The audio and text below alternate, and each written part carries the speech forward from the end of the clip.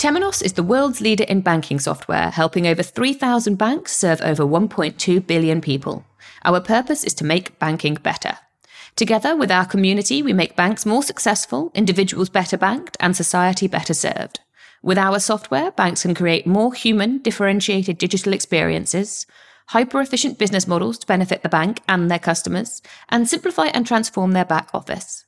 Our clients are the highest performing banks with cost-income ratios which are twice better than the industry average. Learn more at temenos.com.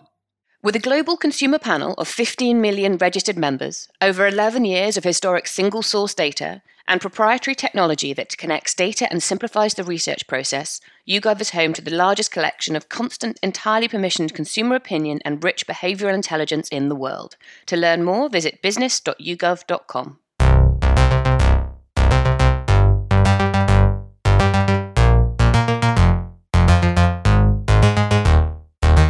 Hello and welcome to FinTech Insider Insights. I'm Adam Davis. In today's episode, we're going to be looking at the evolution of the super app. What are they? Why is it taking so long for them to make it to the West? And what are some of the cultural differences that can make or break their product market fit? As always, I'm not alone, and today I'm joined by my colleague and co-host for the day, Kate Moody. Kate, how are you doing? Yeah, I'm good. Nice to see you again, Adam. It's been a little while. So, I'm very excited about this one. I think it's a super interesting topic, both from a sort of market strategy perspective and also from a customer behaviour perspective. So lots for us to dig into today. Yeah, and on the logistics side, it's rare. We're actually recording this on a Monday morning? This is a rarity. Shocking. You can probably hear the fragility in our voices, but yeah, it's be kind to us listeners. It's early. I hope you're over your weekend hangover. All right. As always, we're joined by guests, not from 11FS, and we've got some amazing guests with us today. First of all, making a welcome return to FinTech Insider, Neri Torrado, who's the Vice President of Strategy at Tinkoff Bank. Neri, how are you doing? I'm good. I'm a couple of hours ahead of you guys, so I've had a few extra hours to wake up. So all good. Oh, you've had more coffee than we have. A few more cups, yes.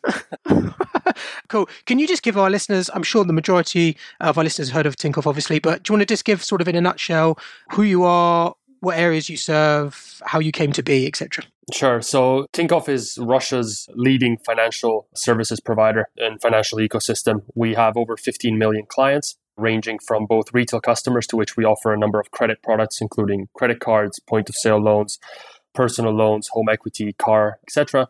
We have Russia's largest brokerage business.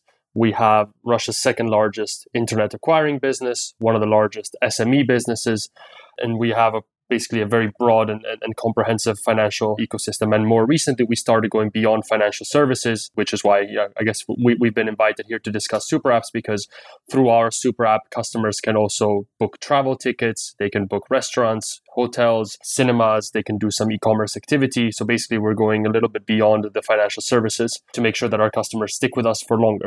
Cool. Thanks very much. And joining us and making his FinTech Insider debut, we have got David Handlos, who's the founder and CEO of Stocard. David, how are you doing? Very good, Adam. Great to be here. Good stuff. Where are you dialing in from? I'm based in Germany, so I've had one additional hour of coffee. Cool. All right, cool. David, again, for the purposes of the listeners, if they haven't heard of you guys, what are you guys doing? Yeah, absolutely. So we're Stocard, Europe's leading mobile wallet. We have 60 million consumers, and what we do is we combine shopping and financial services into one single app.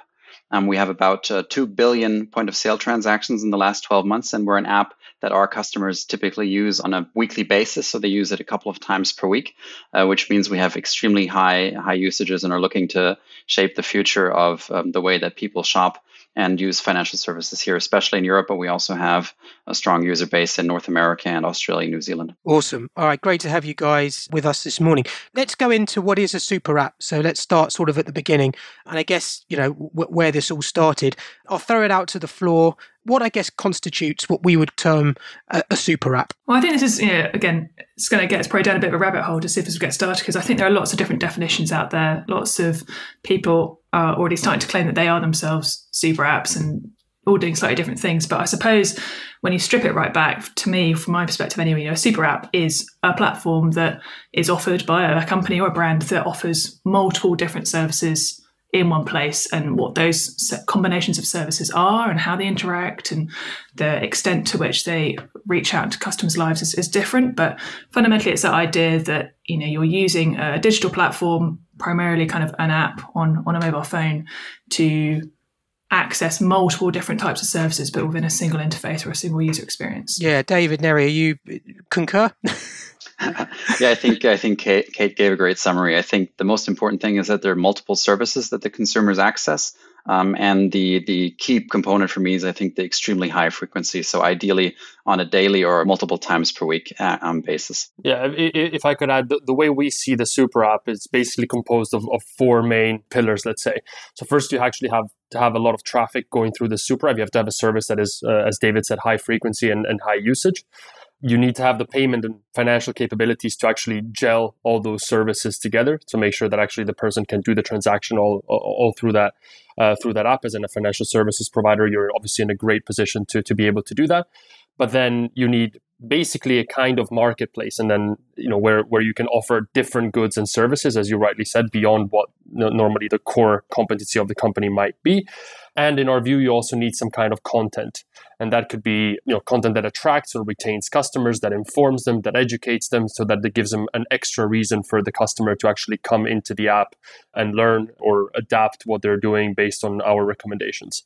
Those are the kind of four pillars that we try to develop within our super app. Yeah, it is interesting when you look at, I suppose, some of the more well-known super apps. You look at the Ubers, the Grabs, certainly the Gojeks, etc. They've all started from different bases. I think Gojek started, from they were a motorcycle hailing platform. Obviously, Grab, we know, lots in sort of mobility and solving that customer problem. For you guys, is there a kind of a right place to start?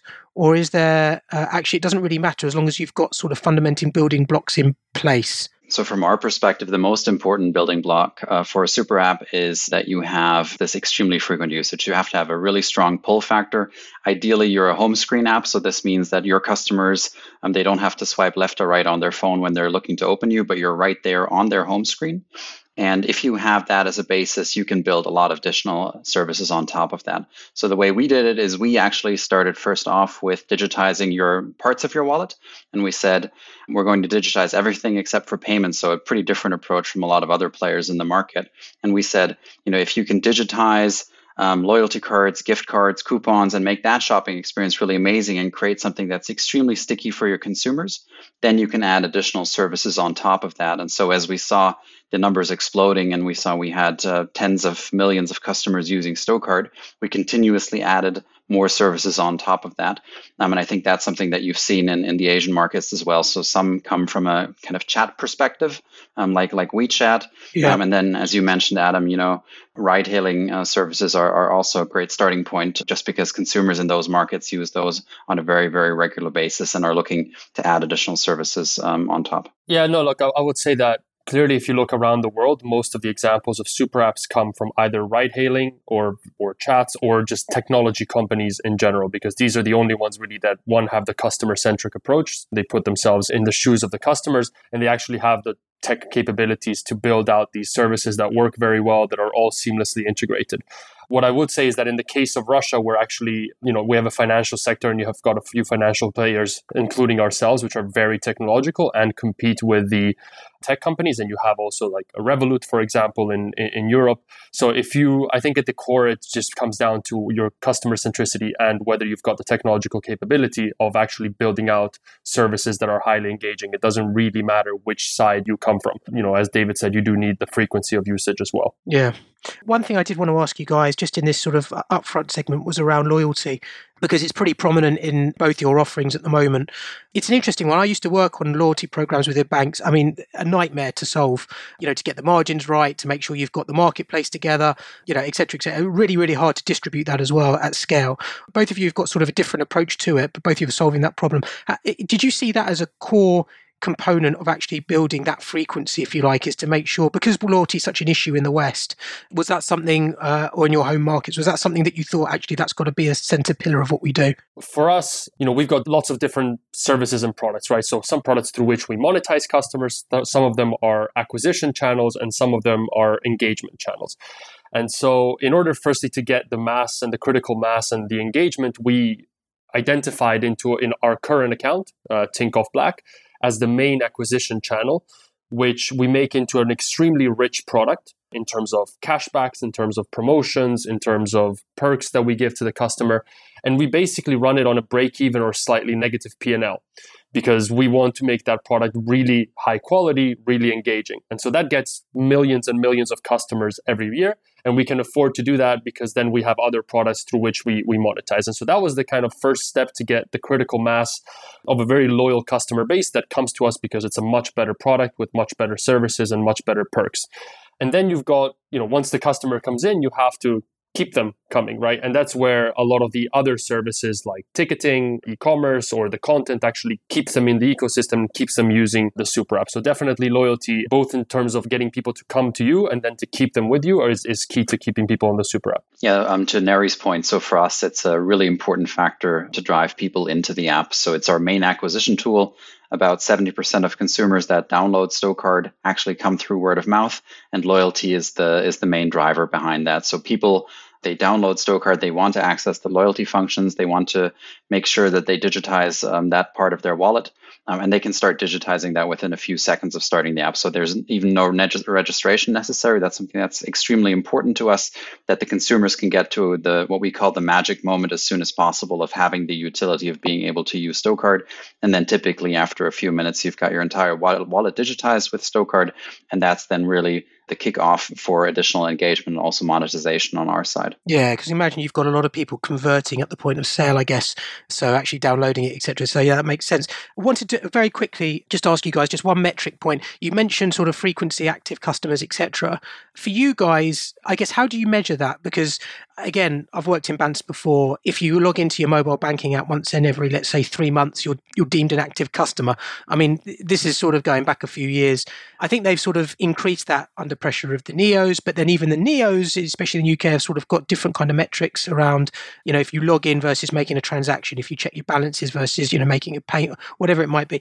How do you guys define that across such a sort of a wide-ranging set of services that you have? So if we're speaking about active customers as a whole, and we've got a very stringent definition of that, we've got 10 million active customers, which we define as revenue generating for us over the last 30 days. So that could be a payment, it could be a transaction, it could be they have a credit card or they have an insurance policy, something that has generated revenue for us, that it becomes an active customer. And that's linked, obviously, but not necessarily 100% overlap with people that use the app. The people that use the app, we've got across 2 apps mainly, which is Tinkoff, the banking app, and Tinkoff Investments, which is our brokerage app. We've got over 11 million monthly active users and about 4 million daily active users. And actually, if you look within certain products, so for example, Tinkoff Investments or our debit card, Tinkoff Black, which is the customers that tend to be more engaged and spend more time with us, then the DAU to MAU ratio, which we call sticky factor, is closer to 50%, which means that basically a customer comes in every other day into the app. DAU to MAU, just for those who don't know what that is, do you just want to give a very, very quick... Sorry, DAU is daily active users. MAU is monthly active users, and we divide one by the other to get what we call the sticky factor. Cool. And David, how about yourself? Yes, for us, the main factor in measuring engagement is weekly active users. So we switch from monthly active users to weekly active users. And to be weekly active, you need to take a significant action within the Stocard app.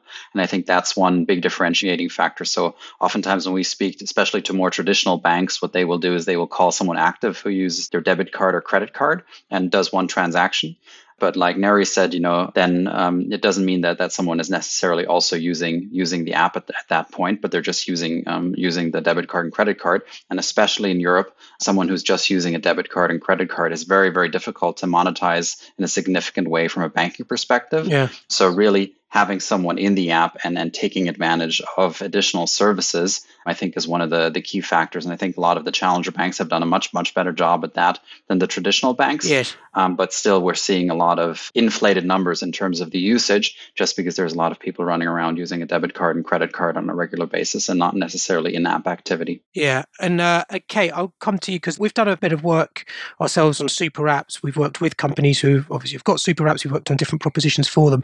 I guess from an advantage perspective to the customer, and we're going to get into sort of regional differences and why customers, in some regions might prefer super apps versus none. But for you, for the advantage to the customer, what have you seen, I guess, given the work that we've done, that you can class as an advantage to the customer to using a super app versus not? Well, I guess if they're executed correctly, and I guess it all comes down to the execution of it, right? It should really come down to some fairly obvious things. So obviously if it's done right, the convenience of it, you have a single space, a single sign-on, a consistent user experience. You kind of know how to kind of navigate your way around. So it should be really convenient to kind of use and access multiple services in one place. When we know that customers are increasingly sort of, time poor, easily distracted, trying to juggle multiple things, that can make a massive difference.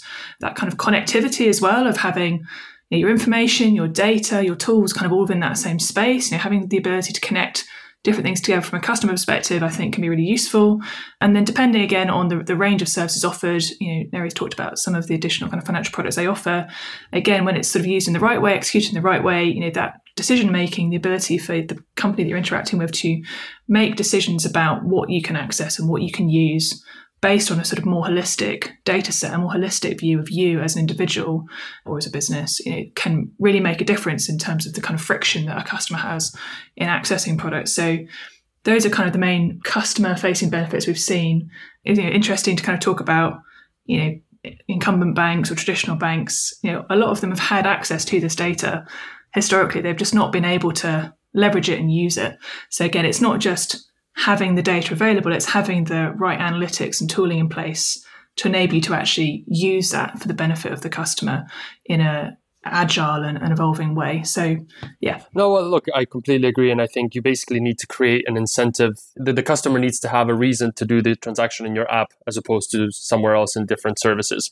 The reason could be monetary, so you give some kind of discount or reward, or it could be in terms of the quality of the experience. So, if you go into our super app and you want to buy a cinema ticket, you can go down all the way to selecting the seat at the cinema that you want to go to, and then in 2 clicks you've paid. So the experience is just a lot better than going to a separate website. And then I think the other thing is that all the services need to be very well linked together, because it's relatively easy to put a bunch of services in an app and then it becomes a conglomerate of services, while you actually need them to be all very well linked and gelled together. And the last thing I would say is that you need to tailor it to the customer. So I know AI is just a big word that everyone throws out, but you actually need to be able to use data to tailor the way the app looks, the way which services come up first when you open the app, depending on your profile, which content gets pushed to you in the app, whether it's, if we saw that you tried to buy a ticket to Italy, maybe we can offer you some content about what to do over a weekend in Italy. So things like that actually make the experience very tailored to the customer, to make sure that, again, it's not just an aggregation of services that you can access in one place, but it's a place where you want to go and do your transactions and spend your financial and lifestyle life. I think that personalization is key as well, right? Because when you look at the interface of the WeChat, for example, they've got millions of sort of mini apps that exist within their interface. So for a customer, if you come into that environment and you're just thrown into the middle of that with all of these options, it's confusing and disorientating. But if, as Neri says, you have a smart system for serving the right options to the right customer at the right time, then that kind of wealth of services and experiences becomes an asset rather than something that confuses or disorientates a customer. Yeah. Just very quickly before we take a break, I just want to say I did have a look through different websites of, so-called super apps, just obviously in preparation for this episode. Only 2 have actually listed the word or specifically called out the term super app that I could see anyway. I think it was Gojek and I think Grab also have mentioned it on their website as well. Is that, I suppose, as an aspiration for you guys, David, I might start with you. Is it an aspiration? I don't know how well that would go down in the West. I don't know if it means something to customers, but, is it an aspiration for you to turn, from where you are right now, you're probably on that growth journey, to turn into that and display it on the website, like we are a super app, we have arrived? Is it sort of that badge of arrival, if you like, the maturity? Is that something that you aspire to, or is it more, sort of we'll just offer you loads of services, but we'll do it in a really nice, confined way? I think it really depends on who you're speaking to. So if you're speaking to this kind of an audience, to investors, to people who are really interested in fintech, then it makes a lot of sense to think about super apps and speak about super apps. And for us internally, strategically, we're saying, we want to have a lot of services that make us into a super app. But from a consumer perspective, super apps, especially in Europe, doesn't mean a lot to the typical consumer. So what they're looking to do is they have a problem that they're looking to solve.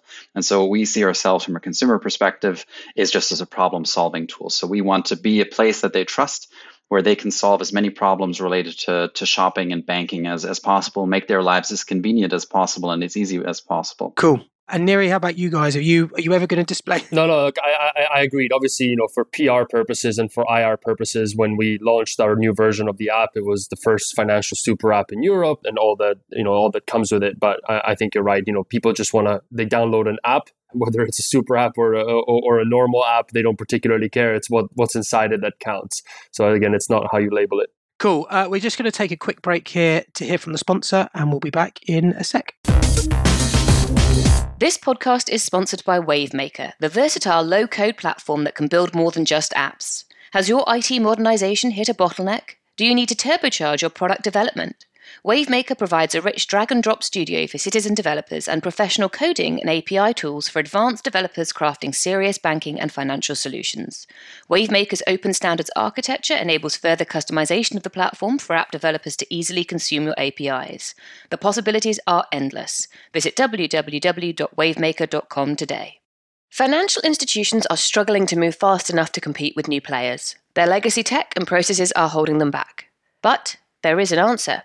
Our new report, titled Rebuilding Financial Services from the Inside, is a comprehensive guide to what tech teams in financial institutions are thinking and what they want the rest of the business to understand to help them move forward. Head to bit.ly/11FS Rebuild to download it now. All right, welcome back to the show. For now, we just want to look at some of the, geographical differences, cultural differences, technical differences when it comes to super apps. And I guess some of the reasons why it's a phenomenon in some parts of the world and has sort of struggled to be adopted in, the definition that we've given it in others. So I guess highest to high level, 50,000 feet. Generally, if you're in the West, if you're in the US, the UK, in Europe, etc., customers tend to like having different apps for different use cases. If you're in the East, it's a little bit different. The ask is to build a super app, that full ecosystem.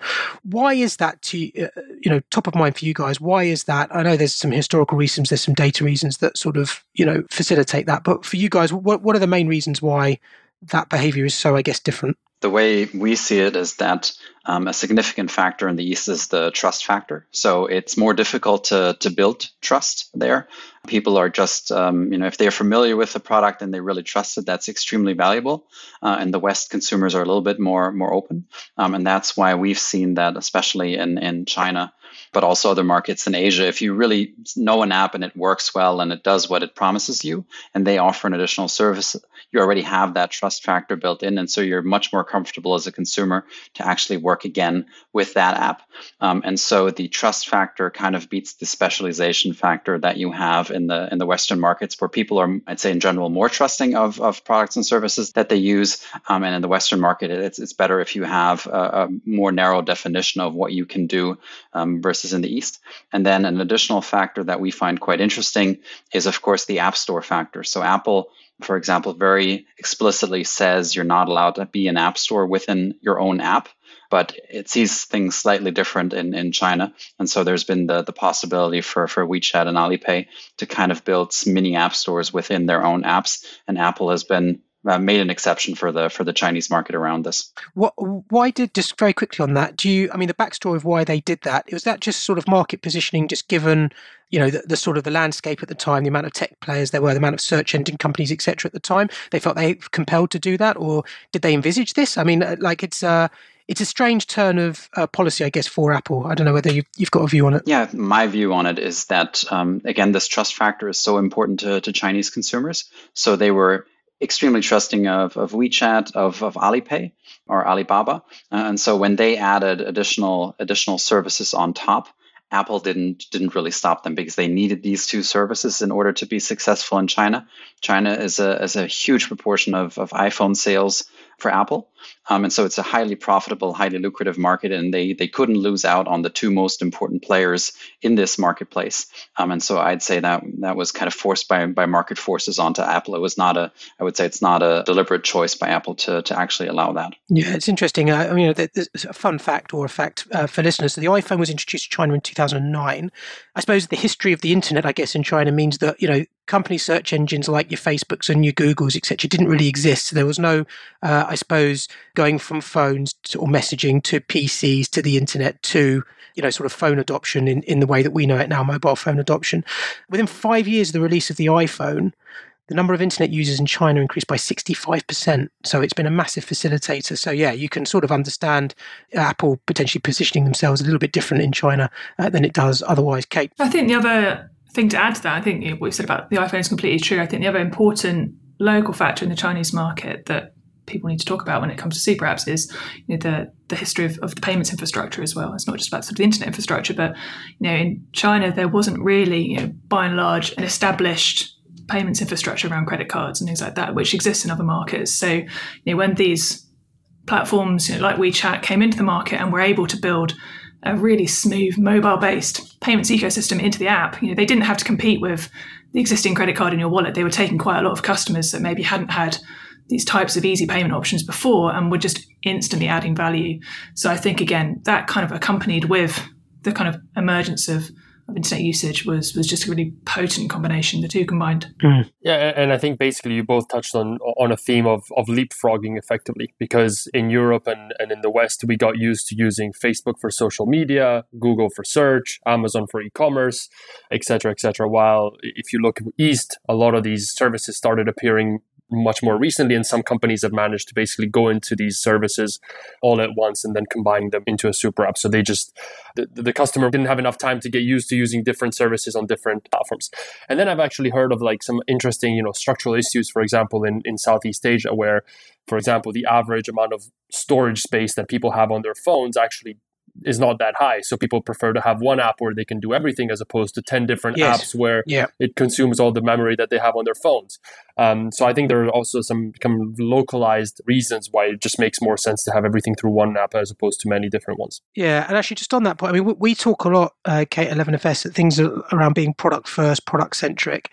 And what you can say about a lot of the super apps, especially in the East, is actually it's going ecosystem first, if that makes sense.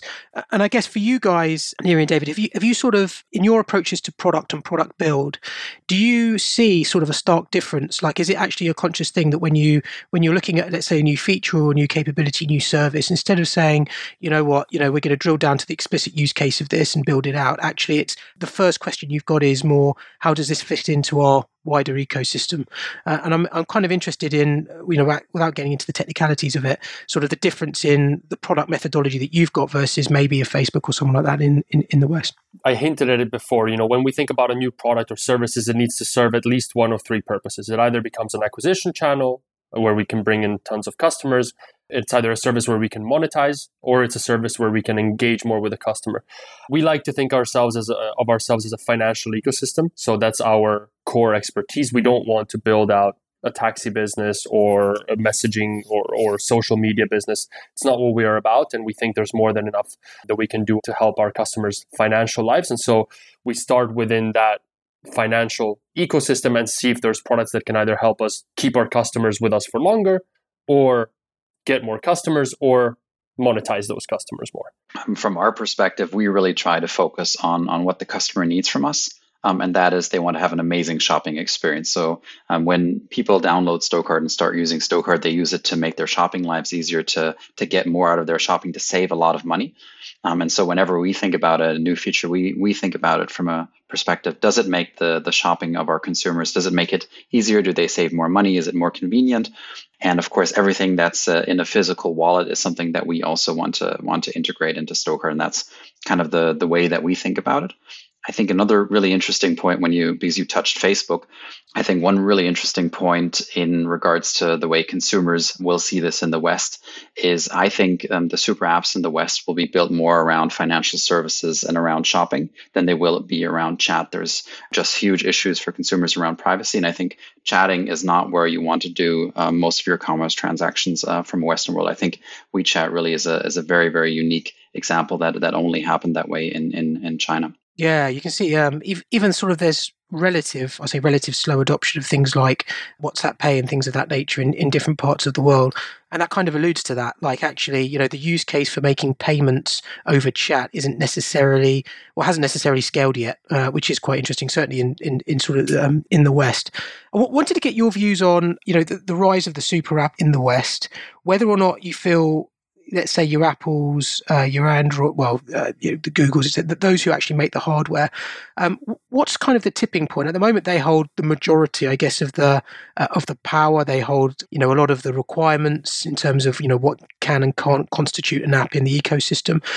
Do you ever see, let's say, a Facebook or one of those companies growing to the point where it could consider itself a super app in the traditional term that we've we've defined it, and therefore they themselves become more, if you like, powerful than the Apples, etc., in the way that an app is actually created and put onto an ecosystem, put onto a quote unquote app store? Because at the moment, it's sort of Apple says something and they sort of have to bow to it. I know there was recent data changes and privacy setting changes within Apple themselves that they've just rolled out, and all the earnings reports I know over the past couple of months has alluded to it. Everyone's sort of worried about how this is going to impact revenue going forward. So I guess for you guys, do you see there being an imbalance, a tipping point, or have we just got a long, long way to go to get to that point? I think this is actually a massive year. I think 2021 is going to be a really big year because, if you look at Google, for example, they've already announced quite a significant new product additions that are kind of due to kind of come out this year in terms of their move into financial services. And I know, we've talked about maybe in the West, the majority of super apps are going to start from financial services, but I guess Google is going to try and go the other way. And it'll be really interesting to see how much success they have, across this year. They've announced lots of partnerships with banks in the US, for example, to try and kind of roll out wider financial capabilities. So it'd be really interesting to kind of watch how that plays out. We talked earlier about the language you use to your investors, and I know that the CEO of PayPal has come out this year and said that they are now set on becoming a super app. Obviously, they've got the partnership with Venmo, so again, interesting to see kind of how they try and build that out. They've seen huge increase in usage as a result of the coronavirus pandemic. So again, we talked at the beginning about how that frequency of usage, that size of that user base is key. Lots of these companies have seen the pandemic as a way of accelerating that uptake of that user base, accelerating that frequency. And now they're going to try and capitalize on that. And I think this year is going to be key for seeing whether the likes of PayPal, the likes of Google, the likes of Amazon, Apple can actually bring some of these products to market in a way that is ticking all of these boxes that we've talked about in terms of the customer experience and what customers can actually achieve in a single place. Yeah, we talk a lot about cultural blockers when we're creating products. We do quite a lot of sort of in-depth cultural analysis. Is there I suppose, in sort of the way that those products are created, culturally driven reasons, I guess, as to why super apps have taken longer to come over here? So we've talked about some of, I suppose, the more sort of logical user flow, use case reasons why they haven't come over, some of the history and the infrastructure and data, etc. But from a cultural perspective, will it ever catch on in that kind of way? I mean, I think if you take the US as a particular example, I always find the US fascinating because, every time, I've said this on the show a couple of times, every time you speak to a US consumer, they open their wallet, like just a cascade of credit cards falls out. There is this sort of historical acceptance or a customization to having multiple different relationships with different providers for different parts of your financial life, let alone, as we've talked about, your social media, your shopping, all of those other things. So I think there's quite a big barrier to overcome. Certainly, again, if you look at lots of the investor releases, lots of the CEOs are very confident that we're about to reach a tipping point where, what I think is called the great rebundling. Customers are going to stretch themselves too thinly and the experiences are going to become too fragmented, and customers are going to see a benefit of aggregating that back together. So yeah, again, I think this year is kind of a key year for it, but certainly lots of businesses are betting big on customers wanting to see more convenience and wanting to see more things available in one place. And it'll be interesting in the US in particular to see how that pans out. Cool. And I suppose, Neri and David, if one organisation in the West was to claim the title of a super app, here goes like the $64 million question, but who would you have your money on? Because we've mentioned Facebook about 500 times during the show, not for any other reason than it's the first one that came to my mind. So there's no bias there at all. But I mean, for you guys, if you're looking at in the same way that maybe Grab has expanded, Gojek has expanded, C Limited, I looked at their share price the other day, since they IPO'd in 2017, it's gone up over 1,400 100%, just an enormous rise. And they started with video gaming. So there could be a whole sort of different angle there in terms of, sweeping up the millennial market and hitting the game. But for you, is there a company on your mind you're thinking, crikey, if they just got it right, they could sweep up? From our perspective, I think it's easier to exclude who can be relevant. I think Facebook is definitely not one of the front runners in the West to do this. I think with the privacy concerns around Facebook, it's going to be very difficult for them to get any kind of super app feeling going. I mean, they're doing an amazing job, especially with their acquisitions, but building on top of that will be very challenging for them.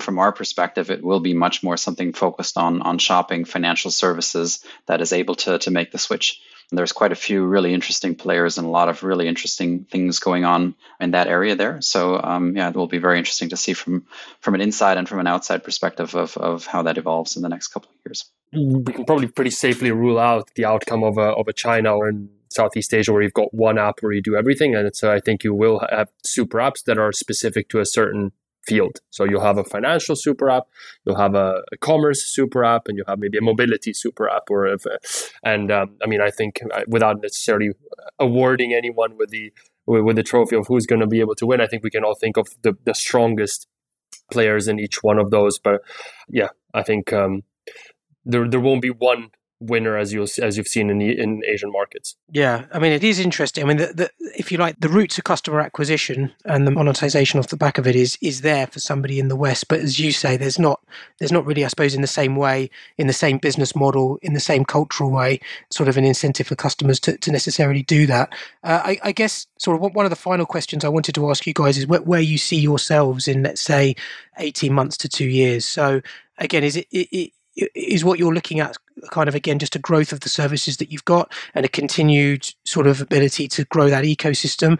And, where do you see the market evolving in 12, 18 months, etc.? So for us, as I said, we've got over 10 million active customers. We think that by 2023, we'll definitely be over 17, 18, possibly over 20 million.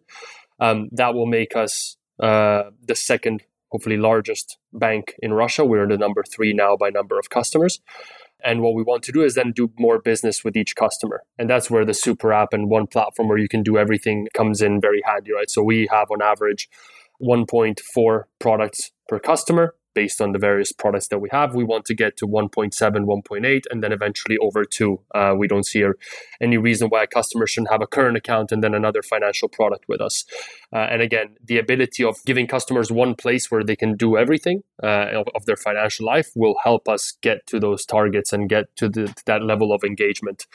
And that's for Russia. And then we've announced that we'd like to go outside of Russia, although we haven't quite yet said where it's going to be. Most likely in emerging markets and towards the east, but that's for maybe another time. I was going to get a scoop out of you. Just a little teaser before the end. I thought I was going to get a scoop there, but maybe not. That's right. I'll work on you, Neri. No worries. And David, how about yourself? Yeah, for us, the goal is really to continue to excite our customers and really help them have an amazing shopping experience. So we see that we're on path to hit 100 million consumers there. And I think that will be the really important factor in winning this is just, like I said, exciting more customers, building more services, and getting this daily usage that is so exciting to everyone. One additional thing that I'd like to highlight around the strategy and discussion around super apps. A lot of financial services companies, especially in Europe right now, are really thinking about, first they were thinking about monetizing through fintech. And I think it's quite challenging. And one big trend that you've seen, if you take a look at the biggest of tech companies, so Google, Apple, Facebook, and Amazon, is Google and Facebook currently already do a lot of their revenue through advertising. And you see some really strong pushes from Amazon and Apple into advertising. And from the model that we see, and this is the model that we've been pushing for a while, is that revenue through advertising is actually extremely lucrative for a super app, just based on the data that you have as a super app and based on the daily consumer interaction that you have. So you can really, show consumers really amazing offers, show them, the stores that they should be visiting. And we see an extremely strong effect of that on the consumer's behavior. And that, of course, also really, really drives the advertiser interest and the advertiser monetization. And then with fintech being extremely competitive in Europe. So if you take a look at the margins of a lot of the fintechs, they're very low. And advertising actually has an extremely high gross margin, which is, of course, also why especially Google and Facebook have so much money and so much money to spend. And so we see in the next 24 months that there will be a huge shift of fintechs trying to monetize better through advertising, because based on the current valuations of a lot of the fintechs, it would be very, very difficult to grow into that just using financial services. I guess just to follow on from Dave in terms of like things that we've not had a huge amount of time to talk about today, we focus very heavily on B2C, the consumer version of super apps. And I think it's also going to be interesting to keep an eye out over the next 18 to 24 months on some of the business platforms that are increasingly kind of becoming business super apps. So, we've seen the likes of Square, Shopify in the US kind of taking massive strides to, again, build out this ecosystem where they're starting with one part of the experience and then building out this kind of really holistic range of services. Again, high frequency usage, a smaller customer base, obviously, versus a consumer audience, but potentially higher opportunities to generate revenue per customer. So again, I think keeping an eye on the sort of the business super apps as well is going to be something to watch out for. Yeah, I mean, the producer's going to kill me, but I did want to ask one more because it's just come to me. But if I'm a sort of a legacy bank, or a legacy in sort of the most traditional term, and I'm looking at this and I'm hearing the numbers that you guys have got, monthly, engagement, daily engagements, you're talking over 100 million customers, et cetera, where do I fit in? As in, what can I add to the party? Is there anything? You're talking, David, about potentially switching business models for fintechs to be advertising led, which from a revenue perspective, definitely makes sense. There's, use cases, plenty benchmarks there that suggests, the revenues will go up if that is the case. But if I'm a legacy bank, I can't really do that. I don't really have the trust to introduce advertisers into the mobile app because it's just so entrenched in sort of previous performance and customer expectations. Where do I fit as a legacy bank within this world? Or is it the case, that this is, an example of banks becoming the pipes rather than the distributors? Yeah, I think it really depends on who kind of wins the super app battle in Europe. Is it an aggregator, or is it someone who has their own banking solution? So we strongly believe that it will be an aggregating solution like Stocard, and their banks very much play a role. So we, for example, at Stocard, we said we have zero ambitions to open any kind of current accounts or bank accounts. There's a lot of work involved with that. The cost structure of having a current account is really bad. It's in the future, it will no longer be a kind of the platform that you need to start real monetization of the customers, but just that daily engagement. So I think banks very much have a role to play in that. And in China, the way that you see it in those super apps is they act as a marketplace. So they also have no ambitions of actually offering, or little ambitions to offer the financial services directly. And they oftentimes, give customers the best offers from a bank partner, and just allow customers to choose that and have a really, really good overview of, which bank is willing to offer them what. And it makes life, of course, a little bit more difficult for banks because they're directly competing with each other, and it's very transparent to customers what the offerings are. But it's great for consumers. They get much better deals, and it really increases the transparency for them, and it makes their lives easier and better. Yeah, and Neeraj, you guys have started as a bank, but maybe slightly different. I mean, again, same question to you. Well, look, we see ourselves as a technology company with a banking license, right? If you walk here around the office, you only got software developers and data scientists and software engineers. So I think that for legacy banks, it will be incredibly difficult to manage and run their own customer relationship, because they cannot hire the talent that is required to provide this level of services that people expect, given how, all the tech companies and how amazing products are. And secondly, they just don't have the right culture and the right entrepreneurial mentality to actually innovate and surprise their customers with really cool things. And so my view is that they will end up being the pipes. They will be plugged into other aggregators, or they will be plugged into other tech companies through potentially banking as a service providers. But I think it will be otherwise very, very difficult for them to try and actually compete with other fintechs. They just don't have what it takes. Cool. Thanks so much, guys. That was much appreciated. I know it's relatively early in all our locations, but that was really, really, I really enjoyed that. Where can people find out more about yourself? Neeraj, let's start with you. For us, tinkoffgroup.com. That's where we have all of our IR and PR materials. And if you want to contact me directly, LinkedIn is probably the best way to go about it. Cool. And David, how about yourself? I would very much encourage anyone who wants to know more about Stocard to actually download the Stocard app. Hopefully, we'll get you to the magic moment within the first minute, like we've done for our 60 million customers. Then, of course, you can also go to the website, stocardapp.com, and connect with me on LinkedIn. Can I just say, you've solved the number one issue from banks back in the day, which was how to get the Boots card online, how to digitize a Boots card. It might not mean a lot to you in Germany, but in the UK, that was a significant problem just because of the traffic that Boots had. But anyway, Kate, how about yourself? Probably best way to get hold of me is either on LinkedIn, so Kate Moody on LinkedIn, or on Twitter at k8.moody. Cool. And you can find me on AdamD8 on Twitter or 11fs.com. Thanks so much. If you've liked what you've heard, please subscribe to our podcast. Don't forget to leave us reviews. It helps, it makes this show better and helps others find the show. If you want to join the conversation, find us on social media. Just search for 11FS, FinTech Insider, or email podcasts@11fs.com. Thanks so much, guys, again. Much appreciated. Really enjoyed that. And goodbye for this week.